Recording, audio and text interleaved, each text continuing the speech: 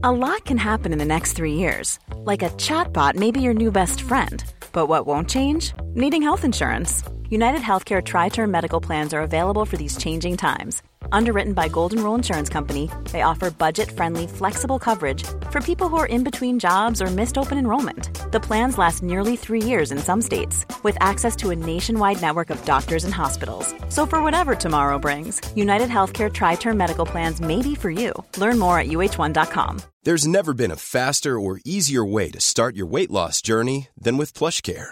PlushCare accepts most insurance plans and gives you online access to board-certified physicians who can prescribe FDA-approved weight loss medications like Wegovy and Zepbound for those who qualify. Take charge of your health and speak with a board-certified physician about a weight loss plan that's right for you. Get started today at plushcare.com/weight loss. That's plushcare.com/weight loss. plushcare.com/weight loss. On DAB Digital Radio and 1089 and 1053 AM. Fight of My Life with Russ Williams and Spencer Oliver on Talk Sport. Hello there, you're listening to Talk Sport. This is Fight of My Life with me, Russ Williams, and him, Spencer Oliver. Great show lined up for you tonight if you're a boxing fan. Spencer, how are you doing? Yeah, Russ, always good, my friend, you? As well as can be expected. I'm so looking forward to the next hour. Over the course of the programme, we're going to be speaking to a former boxer about the defining fight of their career, the build-up, the story behind it, the aftermath, and in the case of the fight we're going to talk about tonight, there was some aftermath, oh boy. And on today's show, this man.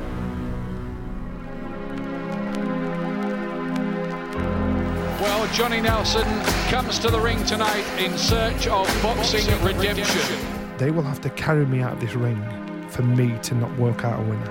Here is a man who was slaughtered by the press and effectively driven into exile. I saw the good and bad side of human nature. I saw how fickle people could be, how mean they could be, how cruel they could be. So inept and embarrassing were his two previous world title challenges. When you're boxing, everybody has an opinion. Everybody tells you what you did wrong or how rubbish you were. 32, his third chance to become a world champion and almost certainly his last chance. I knew that it was my time. Well, I hope that's whetted your appetite. Before we hear from the entertainer, Johnny Nelson. Spencer, what fight are we going to be talking about today? And how do you sum up Johnny Nelson as a fighter? Russ, we're going to be talking about Johnny Nelson versus Cole the Cat Thompson. It was March the 27th, 1999. Johnny Nelson lifted the WBO Cruiserweight World title against all the odds, by the way. You know, Johnny, when he first turned pro, lost his first 3 fights, suffered with confidence. Brendan Ingle played a great part of changing Johnny's mindset to set him on the path to going on to win the World Cruiserweight title. It was an incredible journey, and I'm glad Johnny's going to share that with us today. And I'm equally glad that he's here to talk about the fight of his life on Talk Sport. It's a very warm welcome to you. This one was so important for you, Johnny, wasn't it? Because if you hadn't have won this fight, you would have retired and gone into boxing oblivion. I think the headline somewhere was no fourth chance. Basically, I said this was it. It was my last chance. I had 2 cracks at the world title. And I knew if I didn't get it on that night, I didn't deserve to have it because the path I'd taken to get there, I had no excuses. I couldn't say I wasn't ready, I wasn't experienced enough, I wasn't mature enough. I'd been through everything. So in my head, it was no fourth chance. I had to get a job. That was it. You know, this was my living, and I was at an age where I got a chance because people probably thought I couldn't do it. I demanded that position because I fought to that position. There's a thing in boxing, it's called you're in the who needs him club. And my style was never crash bang wallop like, you know, Ricky Hatton, Mike Tyson, Prince Nassim Hamid. I was in that who needs him club. So again, there was everything stacked against me if I didn't win that fight, that I would never get a crack again. So I knew that it just wasn't going to happen. It just wouldn't happen again. So as far as I was concerned, that was my night. I deserved it. I expected it. Nobody else thought that, but in my head, I expected it. Johnny, your last world title shot was in 1990 against Carlos de Leon. What did you take from that fight? That was because it was such a negative performance. It was always going to be difficult for you to get back on top, wasn't it? It took you another 25 fights before you got this world title shot. So what did you take from that de Leon fight? Well, you know what? That was the best and worst time of my life, because at the time it was the worst because I saw the good and bad side of human nature. I saw how fickle people could be, how mean they could be, how cruel they could be. I realised that when you picked up a newspaper and there was a joke about an individual, that individual is someone's mother, brother, son, father, whatever. So when I saw that in national newspapers about me, and it hurt. Boxing's very funny because when you're at work and your boss gives you a mouthful and tells you off, that's it, it's done and dusted. When you're boxing, everybody thinks that they're your boss. Everybody has an opinion. Everybody tells you what you did wrong or how rubbish you were, or they'll give you some stick, and you've got to take it day after day after day after day. Every time I boxed after that, that's all that was mentioned. And I actually drew for the world title fight. I admit now, looking back, that I was a boy in a man's body, and even if they'd have given me the decision, I'd have probably lost it in about my first or second defence, because I wasn't mentally mature enough to deal with the responsibility, what I know now as the responsibility of being a champion. And so I look at the time when I won the title, and then we'll look at my attempts, my two attempts before. It wasn't 1990, just 1990. Remember, I boxed for the IBF title after that, and I still wasn't over the carnage of the Carlos de Leon fight in 1990. So mentally and emotionally, I just wasn't. I didn't deserve to be a world champion, because I didn't understand what came with that responsibility. So the stick I got, the tribulation I got, my head was done in. I was paranoid.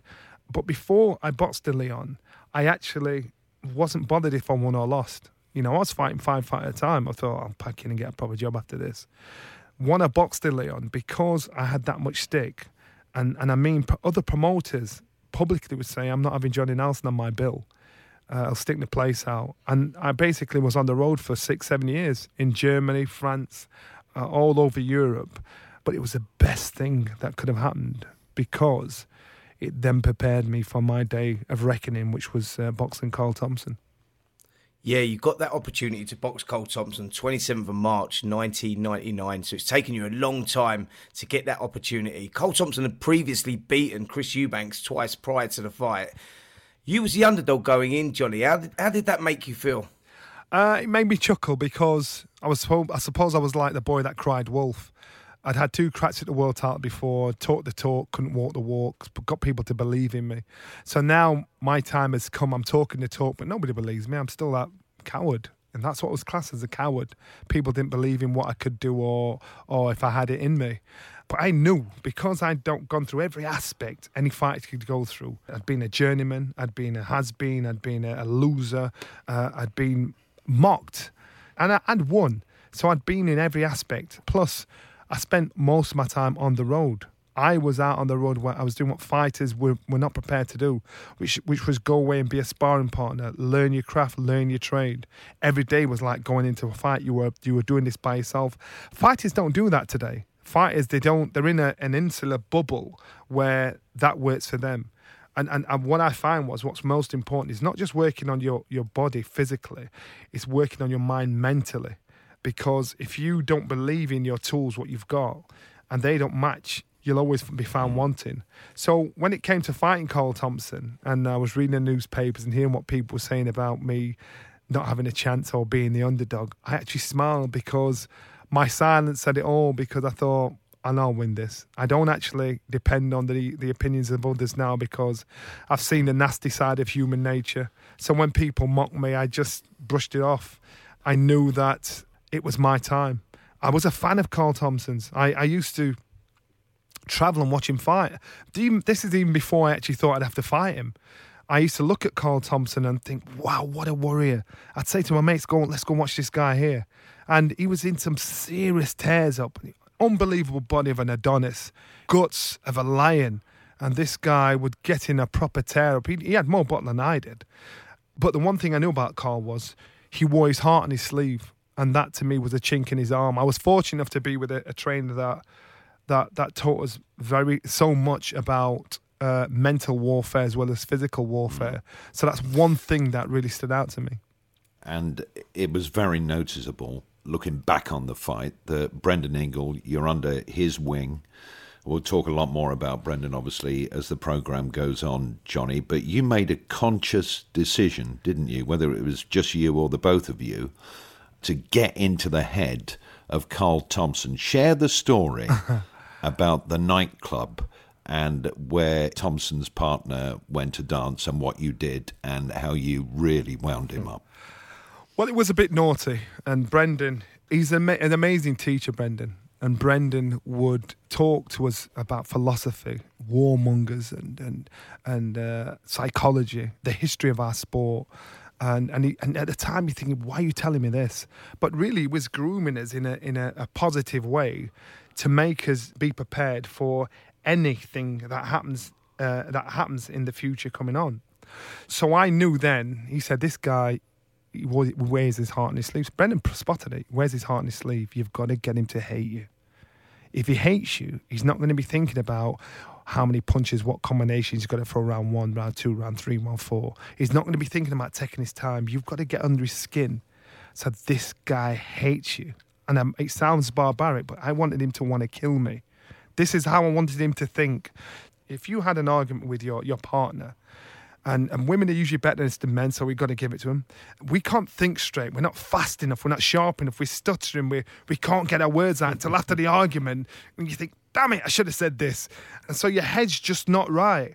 And so I've got to get him to that stage where he's not thinking about all the weeks of training, all the things he just wants to batter me. So I've got to get him mad. So I was seeing a girl years before Carl and I boxed. And she lived in Warrington. And I knew Carl lived over this side of town, so it all molds into one. And she said, there's a guy over there, he says that he knows you. He's a boxer. So I looked on the dance floor and Carl Thompson's dancing away. He's a wicked dancer. This guy was such a mover, unbelievable. And I'm watching him, I thought, show off. But anyway, so I'm looking at Carl, and I clocked him, and that was it. And so anyway, years later, when it comes to us fighting each other, he didn't see me, by the way. When it comes to fighting each other, I knew that was his bolt hole, because she always says to me, this guy always talks, so I'm thinking that's him. He's no idea I know where he goes. Carl's got a woman, and forgive me, I don't know his woman's name. I can't remember his woman's name, but I found out what it was at the time. Let's say her name was Cynthia. So we're sat at the press table for the press conference before the fight, the week of the fight. And John Ingles sat on my left, Brendan sat on the end. I'm sat down. Frank Warren's to sit in the middle of us. And then it's Carl Thompson, Billy Graham, and whoever else he had sat on the table. Frank had not sat down yet. So we're all waiting. Everybody's milling around. So we're prepping to start the press conference. So I spoke loud enough for Carl to hear, but not loud enough to think for him to think I was talking to him, or for him to think I was talking so he could hear. And I said, there's a club around here. It's Mr. Smith's Warrington. It's a wicked club. Yeah, and I met this woman. I can't remember her name. Cynthia. I think her name was Cynthia. And then I leant forward, and then I dropped my tone. So I knew Carl heard Warrington, Mr. Smith's. I knew he heard Cynthia, but he didn't hear anything else because I didn't really say anything else. I just leant forward, and I'm talking to John, and John chuckled, and then we sat back. And that was it. Now, I know that's planted a seed in his head. I know it has. This Carl sat back, and his face was like thunder. So I saw him stood up, and he went to the corner of the phone. And his head is nodding like one of those bobble dollies in a car. He's really arguing with somebody on the phone. And I thought, you just phone your missus. And she's saying, I have no idea what you're talking about. Yes, he does. He knows your name. This is in my head. I'm thinking, I've got him. And then he came back, he was fuming, and he was sweating. So he just had a barney with his missus. Now he double hates me. And to me, that was round one. That was round one. I had to get this man into a state of hatred. Trainer Billy Graham from the Phoenix camp in Manchester says that Thompson is seething inside, and that's just how he likes it. Look at this now when they get in the ring. The psychological battle goes on. Look at his face. Just look at his face, Carl Thompson. You are listening to Fight of My Life on TalkSport. Russ Williams and Spencer Oliver in the company of Johnny Nelson, remembering the fight where Johnny became WBO World Cruiserweight Champion when he took on Carl Thompson at the Derby Storm Arena back in 1999. So the mind games were all sorted out and they worked beautifully for you. What about the training camp for you, Johnny? Who were you sparring? I got many different sparring partners. I actually ended up sparring with a guy that ended up being an opponent down the line. It was somebody I first met when I first started going to Karlsruhe, Germany, and I was his sparring partner, him along with the German national team, Rudiger May, and he was based out there in Germany, and a guy called John Buster Keaton. And I made sure I got every angle covered. In my head, I couldn't see how Carl Thompson could beat me. But in the papers and people around me, they were talking like, you've got it to do it, this kid's going to do you. Even guys from our gym, a guy called Jonathan Thaxton and a heavyweight called Pele Reed, they were ex-mixed martial arts guy, as Carl was. And I used to like training at 3 o'clock in the morning, go to the gym at like 3 o'clock in the morning. I'd do my run round there, and then I'd go back in the gym, do my footwork and everything. And so as I was coming out, they were coming in. And I remember these two came in, and you could see they'd been talking. They came up to me and said, you know he's tough, don't you, Johnny? I went, yeah. How do you think you can win? And these are guys out of my camp. And I'm like, it's so negative. I said, I don't see how I could lose. So these guys are like, you don't know what you're talking about. So anyway, I got out of the gym, went in the car with Brendan, we're driving up the road, and I said to Bren, am I missing something? He said, what are you talking about? I said, I don't know how I can lose. I don't know how he could beat me. I don't understand what people are saying. And he kind of started laughing. He said, well, as long as you know that, don't worry about everybody else. And he was just so very matter of fact about it. He said, as long as you believe in it, Johnny, you don't have to tell anybody else. You're just going to have faith in yourself. I went, cool. I knew I ticked every single box. I trained right, slept right, run right, ate right, prepped right. I expected to win. And there's an arrogance about that. But I expected to win because I'd worn the T-shirt.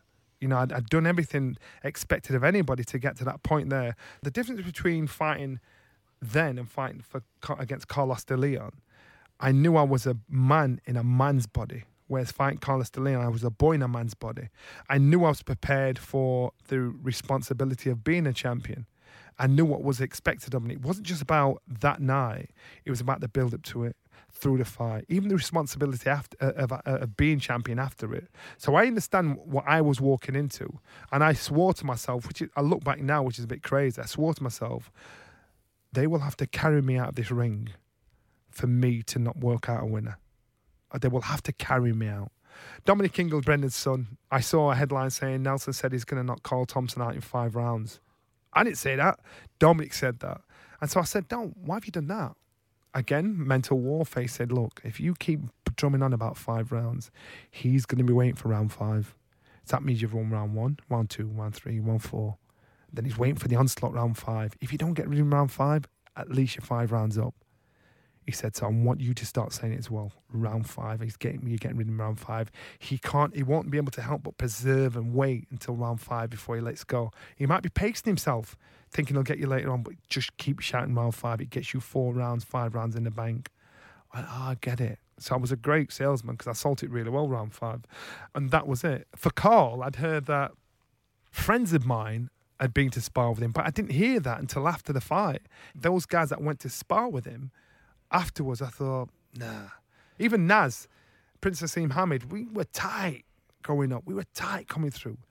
Even Naz, at that time when around that time he fell out with Frank Warren, he fell out with Brendan, and we fell out. And he kind of endorsed Thompson's Corner. All the guys came in with Prince Asim Hamid T-shirts. So they tried to ride on the back of the drama, what they thought was going on in the camp with Brendan, myself, and Frank Warren and Naz. And so they thought, and I gather Carl refused to wear it because I don't think Naz was going to pay him. This is what I'm hearing. But he got everybody else to do it. So Naz thought he was doing my head in, endorsing those boys in fighting me. I thought, that's the worst thing you could have done, Naz, because I'm going to batter him even more. If you ever want to fire somebody up, that was the best way to fire me up. So when I saw them walk in, it just made me smile. I thought, all right, let's have this. So all the preparation went really well. You were happy with your camp and the training, and you were mentally in a brilliant place, Johnny, ahead of this fight. You had no doubt that you were going to beat Carl Thompson. But then you wake up on the day of the fight. Can those feelings change? Did you get a nanosecond of doubt? The reason why there wasn't a nanosecond of doubt is because I'd been there before. I'd been there with the Carlos de Leon fight when I bottled it on the day. I looked out and saw the crowd and saw people. I knew people from TV, Salt Stars and everything. And I bubbled, I bottled it. I know what that feeling's like. I knew that what having your head done in is like when I boxed James Waring for the IBF title out there in America. I knew that mentally you have to be strong. You can't let what anybody says from outside the ring affect what you're doing inside the ring. So I knew I had ticked every box. I knew mentally I'd been through far too much experience in boxing to doubt myself. I understood. I didn't guess. I didn't wish. I didn't hope and keep my fingers crossed. I knew I had done everything. I knew I deserved to win. It was my right because I'd put the work in. So not for 1 second at all did I believe I was gonna lose. And that, if I'm honest, up until that point, that was the only time I'd ever felt like that getting in the ring. So remember, I'd been European champion twice, 10 years apart. British champion, held a Lonsdale belt twice, 10 years apart. I'd done all of that, but I never went in there a fully confident individual. So the first time I ever felt that feeling, understood what that was when I got in there to box for the world title for the third and final time, as far as I was concerned. I didn't feel and it's a great feeling. It's a great feeling to walk in a room or be prepared to not have any fear at all. And that changed me totally, inside and outside the ring, because I realised we are our biggest enemy. We are our biggest critic. We are our biggest threat. Our mind is our biggest threat. So once that penny had dropped, I realised that that thin line between success and failure is so easy to step over, but it's so hard to explain to people what it is and how to get there. But once you're there, I thought, eureka. I can never explain to you what it is, but I can show you. I can show you how to get there if you listen. But I couldn't put it in writing, how to get from failure to success. Johnny, you notoriously struggled with nerves. Now, I know Brendan Ingle was a great mentor and a great guy that worked on the mind. How did you deal with this nerve situation? Because it was obviously evident that you'd got over that by the time you got to Carl Thompson. You boxed completely different. How did you deal with the nerves and how did Brendan Ingle change your mindset? Well, it was down to Brendan. Brendan always said, Johnny, you've not got the confidence to match your ability. You're a mummy's boy. You need to move from your mother's house. You need to stand on your own 2 feet and experience life. And I actually didn't appreciate it at the time when he said it. I thought, what do you mean I'm a mummy's boy? Mom, do you know what you just said? So I kind of got it as time had gone on. And so when I couldn't get any work this side of the world, and Brendan sent me away as a sparring partner by myself for months at a time, it makes you decide how much you want it and if you really want it. So remember, I'm in Germany, all over Germany, Hamburg, Karlsruhe, Frankfurt Oder. Every part of Germany, I spent 6 or 7 years there. France. So he sent me away. So there, doing that by yourself, you know what it's like, Spence. On the day of a fight, you're just in fight mode. And when you're away as a sparring partner, you are fresh meat. So when you walk in the gym, everybody's looking at you thinking, I'll have him. So you're in fight mode every day. So that uncomfortable feeling becomes natural, becomes normal, you get to know yourself. And if you really want it, you think, you know what? Yeah, I'm having this. If you didn't want it, you'll quit. You get on a plane and go home. The hardest thing about Germany was whenever you did that, and I saw many sparring partners do it, Henry Akinwande, he was one of them. You'd go out to Germany, it was horrible little bedsit you was in. There was no TV, there was like army radio you could listen to. It was proper horrible. And all you were doing there is to train. For 22 hours a day, you were by yourself in the bedsit, or you couldn't even go for a walk because it was a time in Germany, in East Germany, when they had those little yellow Trabant cars, and there weren't many black people in that part of Germany. Said, listen, stay in your room. Don't come out. It'd be dangerous. So you'd do that. You'd walk across to the gym, And those 2 hours of the day were the only times you met people. And what they do is they'd fly you out. They'd put you on a ticket 2 months. So they pick you up in Berlin at the airport, drive you all the way down to East Germany on the border of Poland, and dump you in the hotel. Now, if you wanted to leave early, remember, you didn't get paid until it was time to go home. If you wanted to leave early, you had to sneak out and do a runner because they weren't going to bring you back, and then find your way from East Germany all the way to Berlin. And then when you get to Berlin, you've got to pay to change your ticket. It was one of those flight tickets. And you had to do it, and you lost all the money you'd done. So if you're going to jump ship, you're going to jump ship early, otherwise you're losing money, and it's going to cost you. And I've seen a lot of Americans do it. I've seen Brits do it, leave early. I've seen sparring partners getting battered every day. But I knew if I did that, if I quit, it would affect every aspect of my life, be it relationship-wise, job-wise, socially, mentally. I'd be a quitter. And so I had to stick it out. I had to know I stuck it out. And each time they said, "You're coming back," I say, "I'm coming back." It was horrible at first, trust me. It wasn't nice at all. But it was the best thing I ever did, because I even bump into those guys now. And they say, we shouldn't have let you through our doors. You know, the German guys I used to spar with, Henry Matt and Axel Schultz, we shouldn't let you come in, because I learnt so much about discipline, what it takes. So even though my style might be unorthodox, it might be whatever, once I knew I was fighting, once that penny had dropped, I knew I had to do everything to prepare right for a fight. So it wasn't just about training yourself physically. Mental training is the most important thing. So what I do is I try and put myself in uncomfortable situations to find comfort. So there used to be a graveyard and some woodland near the gym in Winkerbank. And to try and get over my fear of nerves, I had to analyse and understand what it was. And that's why I know we are our own biggest enemy. Fear is actually, it's a state of mind. So I drive to the gym 3 o'clock in the morning when it's pitch black. There's a woodland called Woollywood Bottom near Winkerbank. You have to run through the woods for about probably a mile and a half before you got to the golf course at the side. And I thought, I'm doing that run.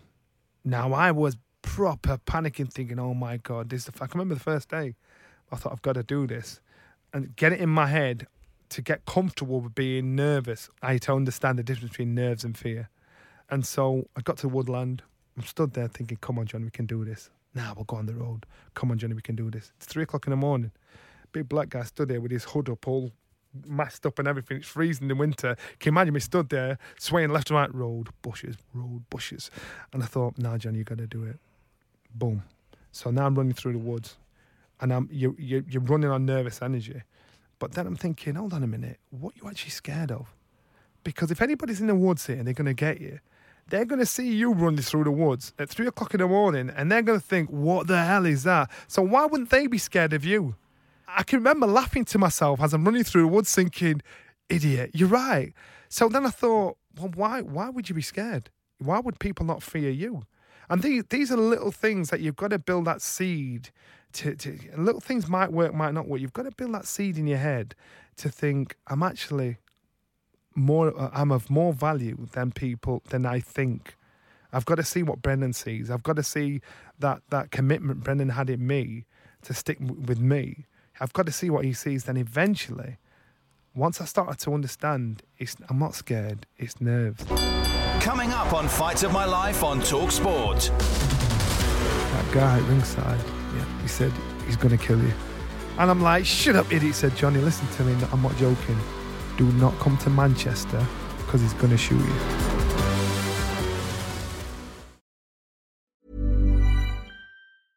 Everyone knows therapy is great for solving problems. But getting therapy has its own problems too. Like finding the right therapist, fitting into their schedule, and of course, the cost. Well, BetterHelp can solve those problems. It's totally online and built around your schedule. It's surprisingly affordable too.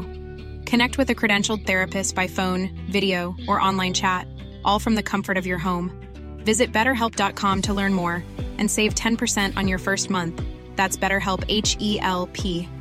I'm Sandra, and I'm just the professional your small business was looking for. But you didn't hire me because you didn't use LinkedIn Jobs. LinkedIn has professionals you can't find anywhere else, including those who aren't actively looking for a new job, but might be open to the perfect role, like me. In a given month, over 70% of LinkedIn users don't visit other leading job sites. So if you're not looking on LinkedIn, you'll miss out on great candidates like Sandra. Start hiring professionals like a professional. Post your free job on linkedin.com/people today. Hey there, it's Michelle Norris. I'm host of a podcast called Your Mama's Kitchen. When I travel, I'm usually looking for a way to find a taste of home when I'm not at home. And one of the things I love to do when I am at home is entertain. And Airbnb allows me to do that. When I was in California recently, I rented a house that had a great kitchen. And when we were sitting around the table, we were all thinking, we're in someone else's house. Someone could be in all of our homes as well. If you have a home, but you're not always at home, you have an Airbnb. Your home might be worth more than you think. Find out how much at airbnb.com/host.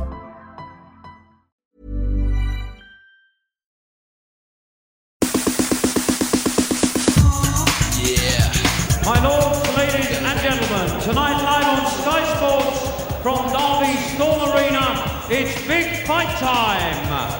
And tonight Frank Warren proudly presents the War of the Roses and World Championship Boxing. All the talk at press conferences will count for nothing now. Fights are not won at press conferences, or very rarely anyway.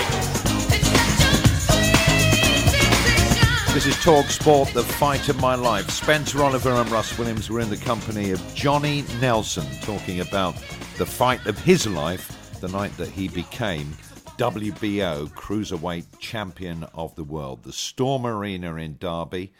Take us into your dressing room, Johnny, before the fight. What was a typical Nelson dressing room like, and was it any different for this world title fight? The dressing room, so when I first got into boxing, Harold Graham was the man. Harold Graham was, you'd kind of pick up habits, what he had or what he didn't have. And when he was in the dressing room, he was very quiet, didn't talk to anybody. It was like Linford Christie, like running. You see Linford, he's like running from fear. His eyes are wide, and he'd work on fear. He'd work on that. And Harold used to be like that, very quiet. It wasn't very jovial. Then along came Naz, and Naz brought the atmosphere in the dressing room, what we had in the gym. And when you're in the gym, that's when you produce cameos of brilliance. So as far as I was concerned, I'm going to be as relaxed and as happy as I am in the gym, in the dressing room. So it was music, it was everything going. But now the difference is I'm a completely different beast because I know what I'm capable of doing. So I'm not complacent. I know all my chips are in order. I'm ready. And so even in the dressing room, anybody's there, and Brendan, you know, he's playing it well. He's talking to me, bandaging my hands, and still controlling, puppeteering everybody. He's telling everybody to go all over the place, get the water, you get this, you get that, make sure you sat ringside. So he'd plant a couple of us at ringside just so we can shout instructions up if he gets kicked out of the corner. And I was sat there, and I knew I was cold enough. I knew I was mentally on it. And I knew on this occasion, I wanted to be the last person that walked out of the dressing room. I don't know why. I thought I'm going to be the last person walking out. So I knew once I put my boots on and put my protector on and my shorts on, it was fight time. The silly thing I do, and we all have silly habits, I put on an invisible coat of armour. I stepped into it. I put it on. And I put it on. That worked for me. And I did it every fight after that. I stepped in and put my invisible coat of armour on. I actually went through the process of getting my hands like I'm putting it on. And you'd see Brendan was the only one that clocked me doing it. And so I'd put it on and then I'd put my protector on. I put 2 protectors on. And that was a tip from Chris Eubank. And Chris said, always wear 2 protectors. So I'd have a cricket cup and I'd have my boxing protector. Put those on. So as I'm putting these on, I felt gladiatorial. I thought, you are going into battle here. This is it, Johnny. You've done all the things expected of you. And I'm going through this rigmarole for the first time that night. You got into the dressing room, I tidied all my clothes, put my shoes down, put my clothes there, put my bag there, put my bottles there. And I stood there. And when Brendan said, come on, we're rolling, I said, Brendan, I want to go last. And Brendan knew, when he was in sort of a zone, he knew. He didn't question it. He knew. He went, no problem. And they all stepped out. And I turned around, took a big deep breath as I'm looking at the dressing room. And that was it. So the second I had stepped out of the dressing room, I knew my life was going to change from that day on. My life was never going to be the same again once I stepped out.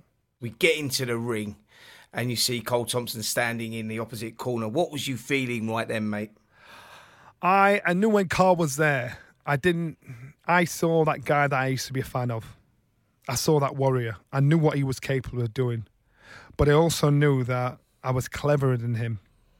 I might not have been a better fighter than him. I was a better boxer. I might not have been as mentally courageous as him, but I was craftier than he was. So I knew that as a chess player, I'd set him up. He was exactly how I wanted him to be. Because he responded to me saying, you're not going to knock me out in 5 rounds, by saying no chance. He responded to that. I knew looking at him, and I saw his corner. And the funny thing was, because one or two other people that were in the camp, Billy Graham, he admitted it afterwards, and I'd heard this rumour. Billy Graham said to Cole, you will just box Johnny Nelson 100 times, and he'll beat you 99 of them. Make sure today is that one time he doesn't. So I knew that I was a handful. I knew that. So when Carl was there, I was cold. I was calculated. I knew for the fact this man hated me. I wanted to poke him like a dog on a chain, to throw everything at me, because I thought, you are not going to hurt me. But you had some rounds ahead of you. Let's go round 1, shall we? You started really fast, which wasn't really like you as a boxer. What was the game plan here that you and Brendan and the team had put together? Well, our gym had the reputation of being runners, boxing on the back foot. The joke was you walk into the Ingle gym and you start walking in backwards. We didn't have the respect of boxing purists because they thought our style was too negative. But Brendan said the art of boxing is hit and not be hit. Be sharp, be smart, be on it. So I know in Carl's head, if he thinks about the guy that he's seen boxing before, if he keeps pressuring me and working me down and making me work at his pace, I get tired halfway through the fight. I've seen his fights. He usually comes on strong the second half of the fight. So I wanted to make him be thinking about me more than anything. Thompson from Manchester have to take punches maybe on the way, and it's a sharp start this from a very confident Johnny Nelson. And Thompson just looking a little bit befuddled early on here. I was surprised at how hard he couldn't punch. So I'm thinking, I thought he punched harder than this. So I don't know if you elevate yourself to a level of I don't know what it is, but I thought, he can't punch that hard. Or maybe just not hit me in the right place. So when he was letting the shots go, and I was stood there, I'm thinking, I don't want to get too comfortable doing this because it's far too easy. I don't want to get complacent. So I boxed 4. And so I met him in the centre ring to say, I will stand there and give you this back. And so he'd be so consumed in thinking about me, he's forgetting about what he's got to do. I know when he's got to go back to the corner, Billy Graham's going to give him a mouthful, try and get him back on track. And this is exactly what Brendan told me to get into his head, Johnny. You go out there and meet him. You know, and I can remember slap on the arse, get out there. I was Brendan's soldier that night.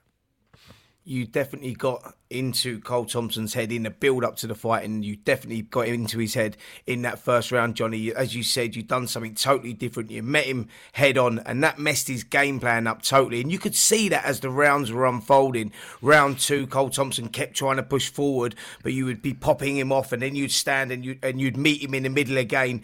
And it really did seem to mess his head up, didn't it? He got through to round 3, was exactly the same.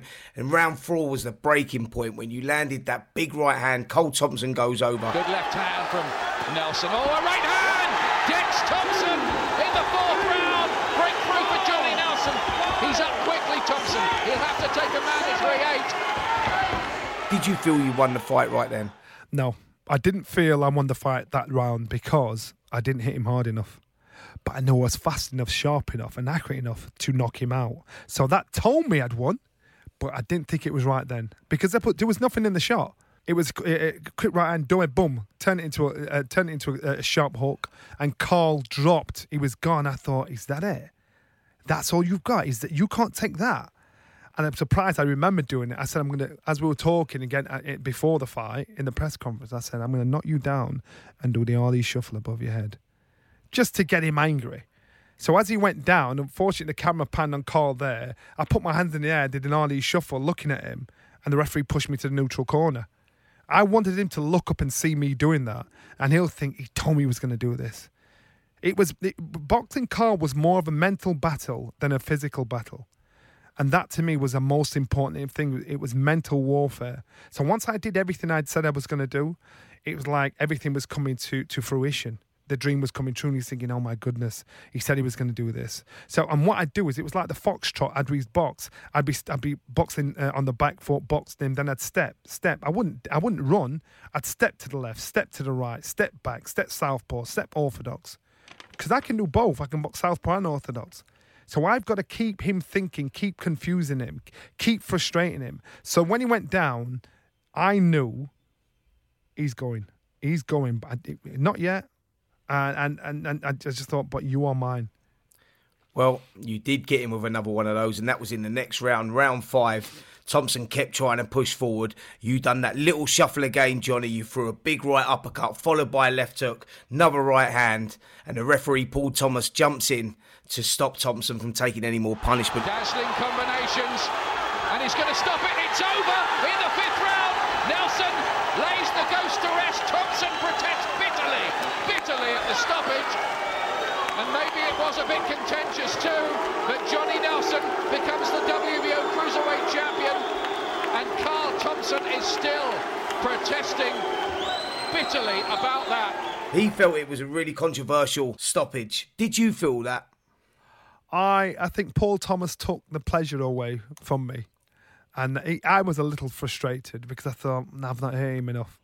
So when he jumped in, I couldn't understand why he did it, because Carl was all over the place. He was going to put his left foot down, but his right foot moved. His right foot forward, but he moved his left foot. He was discombobulated. He was all over the place. He looked staggered. The shots that were just hitting him, they were hitting his neck, and his head was wobbling, hitting his head. And they were just winging past him. So from where the referee was, he could see this body falling forward, because that's what it looked like. He was falling forward, and it was a matter of time before he fell into one of those shots. Now, the referee's got to do his job. The referee's got to think he's going to do it at the right time, stop at the right time. So in hindsight, yeah, we can all argue and complain about it. But in reality, if Carl had walked up, fell onto a shot, and I hit him, I know I could hit, that could have ended his career. So the referee's in a hard position. Sure. I personally would have preferred to let him go on. I personally want him to go on because I wanted the pleasure of really hitting. Remember, I've not hit him hard enough that I think, yes, that's my shot. In the whole fight, I'd not him hard enough to think, you can't hold my shot. But so even when he went down, I thought, nah, I've got harder than that. Even when the referee jumped in, he was falling into the shots. His legs were all over the place coming through. So when Paul jumped in and stopped it, and Carl went mad. We've got a real controversy there. Look, he's screaming at Frank Warren. Carl Thompson. The sense of achievement must have been amazing when Paul Thomas raised your arm, and there you were, Johnny Nelson from Sheffield, after everything you'd been through, the WBO Cruiserweight Champion of the World. How did that feel? Not what I thought it was, if I'm honest with you. The best thing about it was that I'd brought credit back to Brendan and his system. Because when I boxed De Leon, I brought shame on the gym. Shame on boxing in Sheffield. Maybe shame worldwide on boxing, because they thought this guy is supposed to be a British fighter. But Brendan's system worked, and so I felt happier for him than I did for myself, because when I won, I thought, is that it? You know, and I can remember Dominic getting down the floor saying, "Get up, what those tears?" I'm okay, stood up, stood there, and I'm supposed to be cool, like yeah, I've done this. But I felt so happy for Brendan, because the criticism this man had from the amateurs through to the professionals, and all of a sudden he found, you know, I was just a lump of coal. You know, this kid's rubbish. And he rubbed me up and made me into gold. This was your night for boxing redemption, wasn't it? You've laid a few ghosts to rest there, and they've been around for 7-8 years. This, for me, was just to show that Brendan Ingles' system works. I'm a product of St. Thomas's Boxing Club. I entered the gym with nothing, no natural talent, no natural raw ability. I entered the gym with nothing. I'm a product of the gym. I am the gym. There is just a little twist that some of our listeners might not be aware of that will give an indication how upset Carl Thompson was at the end of that fight. You've gone back into the dressing room with the belt. You're the world champion. All of a sudden, a couple of members of his team come in and take the belt. Yeah. Well, it actually started before that, because when I was ringside doing the interview, before the cameras came on, there was a guy shouting a whole of abuse, and he did a gun sign to me. And I'm like, I cussed him out, basically, gave him a few choice words back. I didn't know who he was. You know, he's obviously one of Carl's fans and supporters. Then I went into the dressing room afterwards, and Carl sent a couple of his boys in to say, Carl wants his belt back. And I, what? Excuse my French. I said, tell Carl to kiss my ass. It's mine. And so they stood there. It's like a Mexican standoff. So they're in the dressing room and the belt's in front of me. I've just beat their mate up. So they're thinking, do we get the belt or not? Yeah, but that's his belt. And they said the same. I said, tell him to kiss my ass. He's not having it. So Brendan, ever the diplomat, he said, Johnny, it's all right. Let him take it. It doesn't mean anything. I'm like, Bren, I've just won that. Let him take it. You'll get another. And I'm like, looking at us and say, you're joking. And honestly, I had the belt in my hand. I had it in the dressing room. He felt so sweet. And I thought, I can't do it. I can't give it him. So I didn't give it him. And Brendan's like, I can see Brendan's trying his hardest to divert World War III because Carl's got some tasty friends outside. I went, no, Bren, I can't. I just couldn't let go. Consequently, that guy that was giving me the gun side, ringside, I got a call from Maurice Corr the week of the fight, congratulating me. Well done. Maurice Corr was from Manchester. And he said, Johnny, do me a favour. He said, don't come to Manchester for a bit. I went, what? Why? He said, that guy at ringside, yeah, he said, he's going to kill you. And I'm like, shut up, idiot. He said, Johnny, listen to me. I'm not joking. Do not come to Manchester because he's going to shoot you. You will get shot. That's what he does.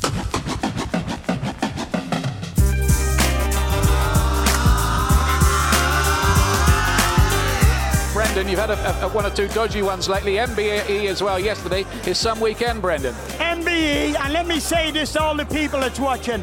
Frank Warren made it happen for us, and we stand beside him. Yes, thanks. Frank Warren done the job, and it's loyalty. Johnny Nelson said he'd stop him on 5 rounds. I says, take the sting out of him. He took the sting out of him. Then he was going to knock him out, and it was better the referee took him out of there before Johnny destroyed him.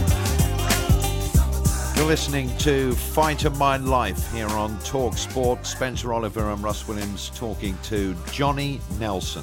And the fight we've just been through was the day that Johnny became WBO Cruiserweight Champion of the World, defeated in 5 rounds by a TKO, and still has the belt, of course, Carl Thompson of Manchester, formidable fighter himself. So feeling great about being a world champion. You actually ran up, Johnny, 14 title defences over 6 years. You retired an undefeated champion, which I'm sure you're enormously proud of. How did you deal with that retirement, though? Well, first of all, I actually didn't realise it set a record of defences for the cruiserweight title. I think it still stands as well, and so it was that's very proud because again, for a kid that had 13 amateur fights to finish off setting a record of world title defences, again, I was proud of being associated to Brendan, and through Brendan that happened. So people have got to give him the credit. Retirement was the hardest thing ever because when I did retire, it wasn't my choice. So my last fight was in Italy, in Rome. So in my head, I thought, I'm going to have this fight, then I'm going to box Enzo Maccarinelli, and then that's me done. And the reason why I wanted to box Enzo Maccarinelli so hard is because the last time the ITV viewers saw me, and Enzo was popular on ITV because of his success, the last time they saw me was when I failed against Carlos de Leon. So for the casual audience, if I was boxing Enzo Maccarinelli on ITV, they'd be like, oh, I remember him back in 1990. Oh, my God, is he still boxing? I wanted them to see that and then see the improvement of what I did and what I'd done and what I'd become. And that's what I wanted. So I really wanted that fight. And in my head, I'd not told Brendan, not told anybody. I thought, and then I'm going to do a speech and say, I'm done, I'm out of there. And the reason was because it got to a stage where I no longer... that fear had gone, that anticipation had gone what you needed. So it'd be raining outside and I'd be happy to stay in bed and not feel guilty instead of going for a run. So I knew once I got to that, I'd become complacent. So I shouldn't be in the ring because I'd lose to somebody I shouldn't lose to. I found it very hard, if I'm honest. I found it very hard because when I snapped my patella tendon in the week before I boxed Maccarinelli, I was gutted. I was absolutely heartbroken. And the doctor... When it snapped, I was sparring. I just switched from southpaw for orthodox. Brendan said it was a Friday. Brendan said, Johnny, that's it. I said, Brendan, just one more round. I switched from southpaw for orthodox. We heard a snap, and we thought it was a floorboard. It was actually my knee that had snapped. And so when my knee had snapped, I was down on the floor. And I said, oh, Brendan, I've just pulled it. I'll just go home. I'll wrap it up. And what I'll do is I'll get it sorted out for Monday. We'll see what we're like on Monday. Brendan wouldn't have it. He said, come on. Took me to the hospital. The doctor in the hospital, oh, what a swine. He just said to me, your career's over. You'll never box again. I was heartbroken, devastated because this is what I'd done all my life.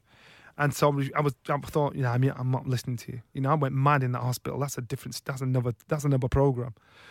Anyway, I got my leg was done. Everything was sorted out. I had the operation, so I was out of the picture for a good few months, and I was training to get back to fight Enzo because he'd become the interim champion, and I knew it was just far too painful in my back, in my knees, and my hips because I'd had so much time off, and the worst thing was having to publicly say it myself. So in my head, that little voice was saying, you're done, Johnny, you can't do this. I'm like, no, I'm doing this.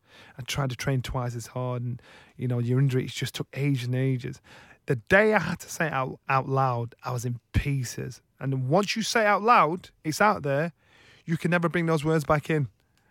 And that's the time I broke down. And I thought, didn't come out of my house, it was the hardest time ever because one of the things I'd miss, apart from the bant in the gym and actually being champion, was I knew I'd not see Brendan every day. And that's what I said then, because I'd seen this guy every day of my life from the age of 15. So all of a sudden, along with not boxing anymore, meant I wouldn't see him every day, at least twice a day. And so I wasn't sure which one was the most upsetting. And so that's what it proper broke me. And people don't understand, when fighters or sportsmen or women retire from their sport, it takes them 5 years at least to get it out of the system. At least. Especially fighters. And that's why you'll hear them about drink, drugs, women, conflicts with the law, because they're looking for that buzz, that thing that's missing. I put it down to it's like somebody stealing a day out of the week, but you've no one to blame. So can you imagine Friday's gone missing? You'd be like, it's Thursday, now it's Saturday, who do I blame? It's really odd. Something's not right, something's missing, but you don't know who to blame or what it is. And that had gone out of my life, and it was the worst, the lowest time ever. And I mean, it was the worst time. It was horrible. You had an unbelievable boxing career. You've had to retire because the body was packing up. It happens to a lot of fighters. But you changed your attention. You started working in the media. You're doing a tremendous job on Sky. Johnny, if there's anything you could change in your career, what would it be? Nothing. I won't change anything. I'm glad I went through everything I went through. I'm glad because it made me the person I am today. It put me in a position where I can actually sit on TV and talk about our sport, and nobody can ever question me. What do you know? I like it now and again where kids say, have you boxed before? Because they don't know. But I understand what you see in the ring. I understand body language. I understand when fighters are there. I understand when fighters shout loud or quiet. I understand it all. I've seen it all. So I think the experiences I went through, good and bad, I needed them to get wisdom. And that wisdom wasn't just to be a world champion and defend it so many times. That wisdom was to be able to analyse and pass on and formulise what I see. So I know it doesn't matter if my opinions are wrong or right in regards to who's going to win a fight or not. But I know I am one of the most qualified people to talk about our sport because I have ticked every box from being a loser to being a winner. And I've done everything in boxing. And then one thing you can't buy, borrow, or pretend to have is experience. And that's what I've got. This has been Fight of My Life with Johnny Nelson on TalkSport. Russ Williams and Spencer Oliver. Absolutely delighted, Johnny, that you've been able to spend some time with us and we can relive one of the greatest, if not the greatest moment of your career. Great to hear your honesty and your memories as well. Keep listening to this space on TalkSport. Plenty more boxing life stories on the way. But from Johnny, Spencer and myself, until next time, it's goodbye. Hi, this is Craig Robinson from Ways to Win, and support for this podcast comes from Invesco QQQ, the official ETF of the NCAA. Invesco QQQ is proud to sponsor this episode, and even prouder to provide access to innovation for the last 25 years. Basketball has had innovations over the years, too. We're seeing the game played in new ways every day. Learn more at Invesco.com/QQQ. Let's rethink possibility. Invesco Distributors, Inc. Imagine the softest sheets you've ever felt. Now imagine them getting even softer over time. That's what you'll feel with Boll & Branch's organic cotton sheets. In a recent customer survey, 96% replied that Boll & Branch sheets get softer with every wash. Start getting your best night's sleep in these sheets that get softer and softer for years to come. Try their sheets with a 30-night guarantee. Plus, get 15% off your first order at bollandbranch.com. Code BUTTERY. Exclusions apply. See site for details.